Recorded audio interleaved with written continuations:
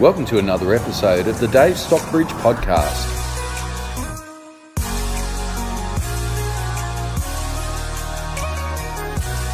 Well, the sun is shining, the birds are singing. It's Dave from Real, and thanks again for joining me on the podcast. Every week I aim to bring you 7 or so minutes of real estate gold that I hope better positions you in your next real estate transaction, helping you make and save tens of thousands of dollars, regardless of what it might be as to your aspiration in real estate. Often people come to me with queries and questions with respect to what's going on in our industry. Certainly other industry leaders call upon me for comments and advice. The media have called me on several occasions over the last 6 to 12 months as my profile has risen as a result of these podcasts and, of course, the newsletter that goes out to now thousands and thousands of people. If you haven't already registered for that newsletter, you can certainly do so. You can email me directly on daves@realagents.properties. No .coms, no .aus, we're truly international. So that's Daves, D-A-V-E-S, at realagents.properties, P-R-O-P-E-R-T-I-E-S. Send me an email and I'll happily respond to you and provide you with my thoughts as to what's going on as best I can. But the biggest request for opinion over the last 12 months wasn't about our business, unfortunately, but it was about Purple Bricks. So it seemed the moment that the big media spend was over, Purple Bricks have now shriveled into an irrelevancy.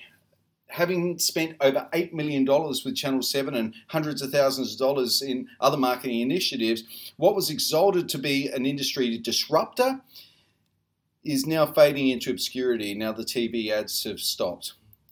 After the biggest corporate loss of any real estate business in Australia's history, Purple Bricks has been around now long enough for people to see through the false claims and unfulfilled promises. And all the millions of dollars spent on TV simply won't save it. So why?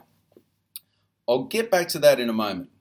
But a brief background. When Purple Bricks was launched, I was asked to comment on it by the media, asked to blog about it to my followers, and was asked a lot about it in person at open inspections and in appraisals. It's fair to say people were very curious as to what Purple Bricks was offering.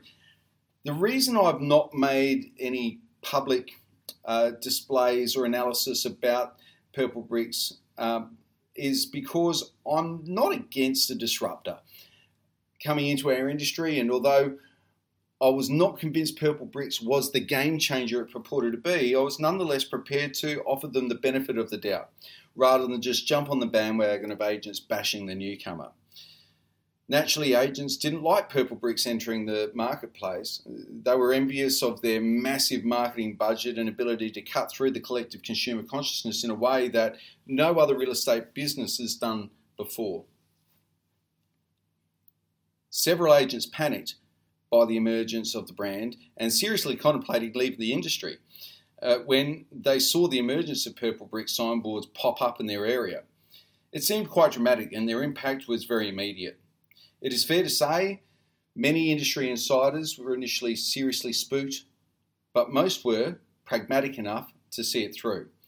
The successful agents, those experienced agents out there, know that the majority of the business is generated by old clients, and those long-term relationships weren't going to be so easily disrupted by an untrusted and untested alternative.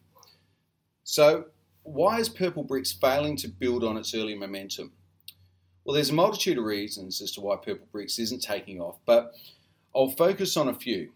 The model, the quality of people on the ground, the misleading advertising debacle, and the terrible branding are the issues which I believe impede it the most. So let's talk about the model.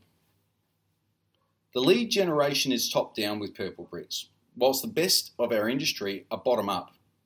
For instance, the best agents in our industry are on the ground, involved in the community. They live local to their service area and generate their business from people they meet on the ground and nurture these relationships over time to develop return business and referrals.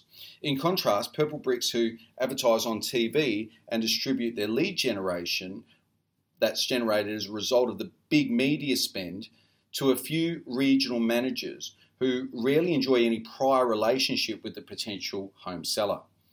These managers are not paid a commission as many real estate agents are, but rather a salary. So aren't incentivized to sell, but are incentivised to list. So home sellers with Purple Bricks don't pay a fee to sell their home, but pay Purple Bricks to list a home. Now that concept is unpalatable to many home sellers who appreciate paying for results and also like to be able to reserve the right not to pay a fee if the job is not done.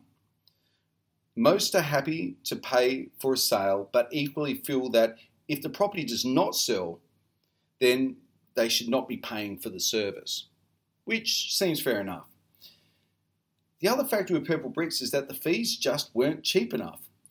In South Australia, the average selling fee is around 2%, and I think that bodes right across Australia. Naturally, this depends on the value of the property, but unlike the United Kingdom, where Purple Bricks began, in Australia, agents do an extraordinary amount compared to agents from around the world. Essentially, agents take care of the whole process in Australia, from arranging the marketing materials to attending open inspections and private viewings, to compiling the necessary contracts, calling off papers, and of course, negotiating the outcome.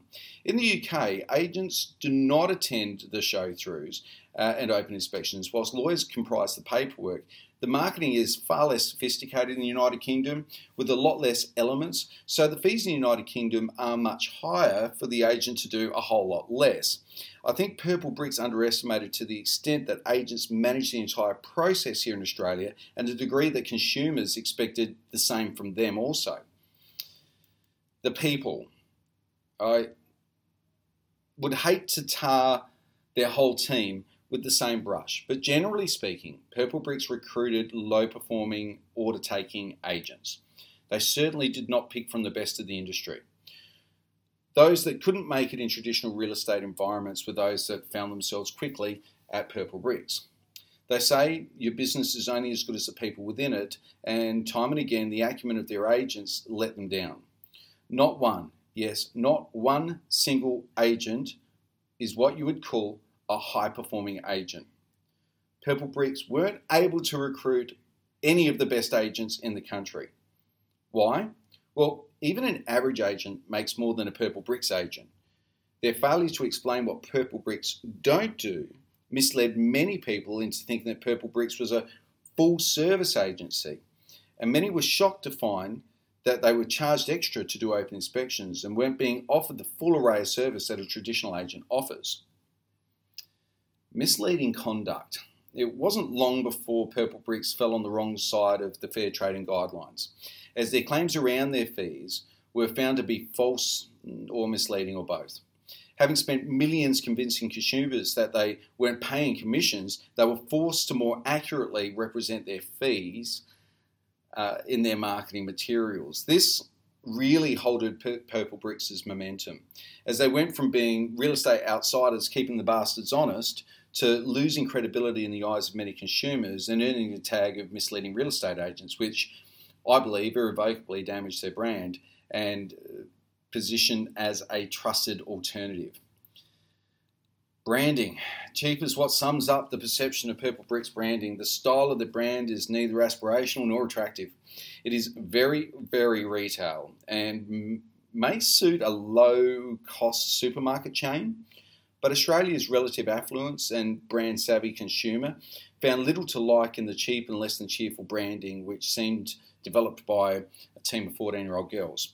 It marked anyone as a Purple Bricks home seller as a bit of a cheapskate, not a savvy consumer with a cool new alternative, as they may have hoped, and suggested to home buyers that a better deal was had when a Purple Bricks sign was on the front lawn.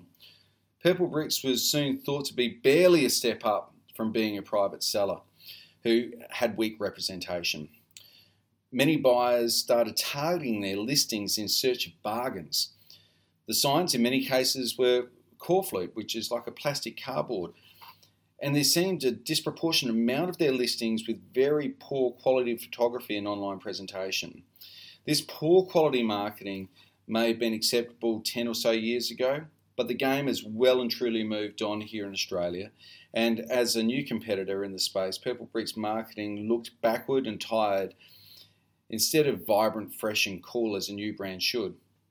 Now, what I think of the brand really doesn't matter, because a German media giant loves Purplebricks and it's just invested about 168 million euros into the brand. And so we will see them around for many years to come. And perhaps they will learn from their mistakes, dust themselves off and deliver a value equation that consumers find irresistible. But I doubt that will happen in the short term. In fact, at all. And for the reasons I've already outlined. Real estate is a bottom-up industry.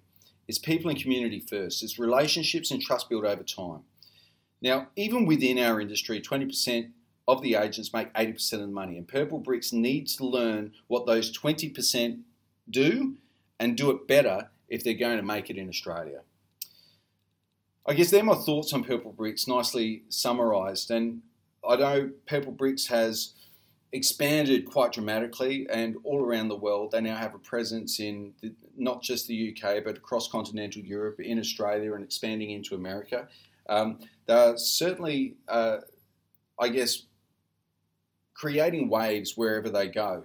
It's very reminiscent to me of Remax, when Remax was a buzz.